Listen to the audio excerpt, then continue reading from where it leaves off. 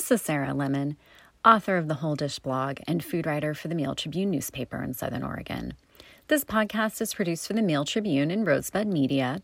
You can find it online at mailtribune.com/podcasts and read my blog, The Whole Dish, at mailtribune.com/lifestyle/the-whole-dish. Vinegar has been the topic of my most recent blog posts, and this comes on the heels of a story I wrote for the May 9th edition of the Mail Tribune about a new book by an Applegate authority on fermentation. Audiences may be familiar with Kirsten Schocke's work. She's written 5 books all about fermentation, from vegetables to hot sauces, to cider, to her most recent one, Home Brewed Vinegar is the title. It was released nationwide this week, and the story delves into the book a little bit more and highlights where it can be purchased and where readers can check out Kirsten's blog and website. You can find that story in the Mail Tribune's May 9th edition under the headline Homebrewed Vinegar. You can also search vinegar on the right-hand side of the page under the magnifying glass in the Mail Tribune's website. I wanted to piggyback on that story a little bit and sort of keep the momentum going with some recipes for pickles using vinegar. Quick pickles and easy home preservation methods for items such as onions.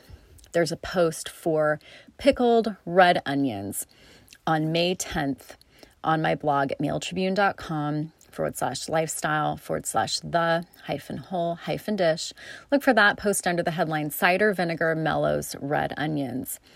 And later in the week, on May 12th, another post came up under the headline Traditional Spices Accent Pickled Beets. That one uses wine vinegar, red or white, which is probably the easiest form of vinegar to make at home, according to Kirsten Schocke.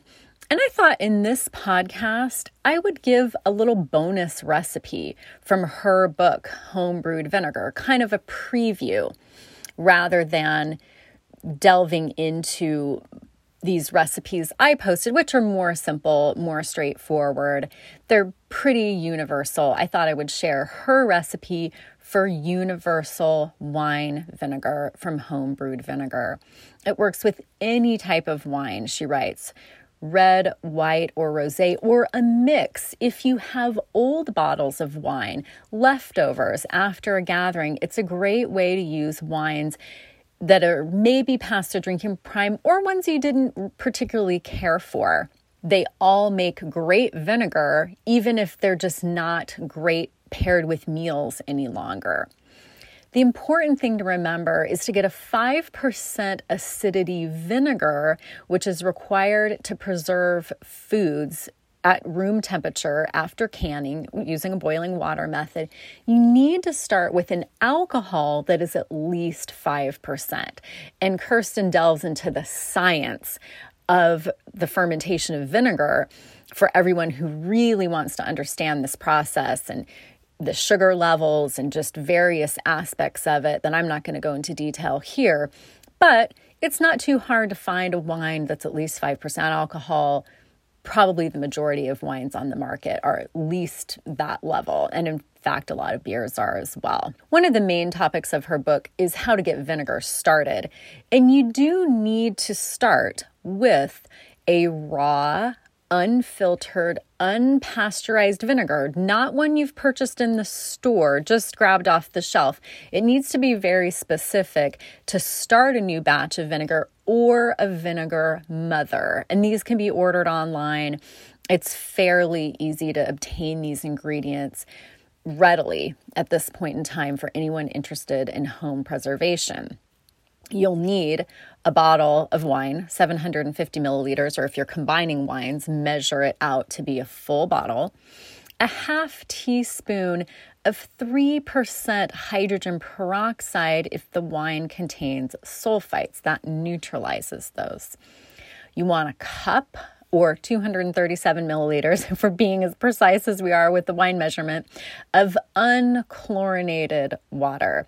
That's important because chlorination kills the beneficial bacteria that is at the root of fermentation, that turns foods into something else, transforms vegetables into a fermented sauerkraut, for example. And then a half cup of, again, that raw, unfiltered, unpasteurized vinegar, or a vinegar mother. The recipe for universal wine vinegar starts by pouring the wine, the entire bottle, 750 milliliters, into a sanitized wide-mouthed jar. Now, if the wine contains sulfites, and natural wines often do not. It's a selling point of natural wines. Sulfites have been blamed for some people's adverse reaction to wine, but it's long been used as preservation for wines, but you can find bottles that don't contain them. But if it does, stir in that half a teaspoon, it's just a tiny bit, 3% hydrogen peroxide. Let that sit for a minute, then stir in the cup of unchlorinated water with a wooden spoon. Pour in the half cup raw vinegar. Stir well, because a little oxygen is good for getting the process going. Or if you're using a vinegar mother, you would add it to the jar. That's why a wide mouth jar is important, because a mother is sort of a semi-solid, like squishy material that you would poke down into the mouth of this jar. Cover the jar with a piece of unbleached cotton. That's butter muslin, which again you can find online. It's sometimes referred to as cheesecloth, but it actually isn't cheesecloth. It is readily available in kitchen supply stores, and in stores that have home brewing supplies, such as Blackbird in Medford has a great section. You can also use a basket-style paper coffee filter, she writes. Secure that with a string, a rubber band, or a threaded metal canning band. That's just the screw band that you put down over jars when you're doing home canning. This keeps out fruit flies.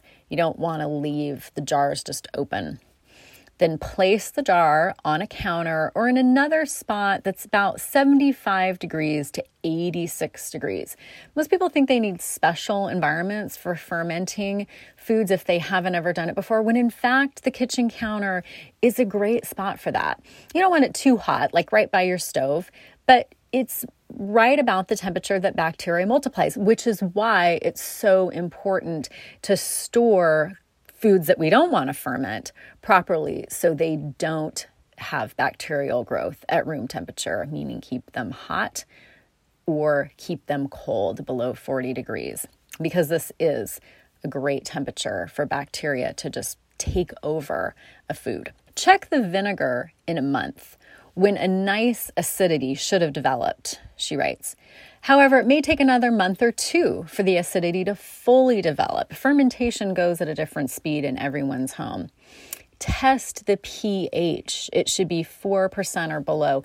pH strips are another thing that's widely available online or in stores that sell home preservation, and home brewing kits will have them as well. Bottle half the vinegar and replace what you took with the same amount of wine to keep the batch going. Or bottle it all and store the mother for another batch to share with a friend. You need to leave the mother sort of marinating in some of the liquid. It doesn't really do well getting dried out. They can be revived, but you keep them in some of the solution. Use the vinegar immediately or age it to allow it to mellow and the flavors to develop. And that makes about 1 quart of universal wine vinegar from the book Homebrewed Vinegar by Applegate author Kirsten Shockey. Read more about her work and about the book in my story, published May 9th in the Mail Tribune under the headline Homebrewed Vinegar, and check out some of the posts on my blog this week. Using vinegar for pickling foods, quick pickling, vinegar pickling, of course, not what is actually fermentation. I have a recipe for traditional spiced beets, a recipe for quick red onion pickles, and I'll be posting a recipe for pickled eggs later in the week. Be sure to check that one out at mailtribune.com/lifestyle/the-whole-dish. Thanks for listening to and reading The Whole Dish.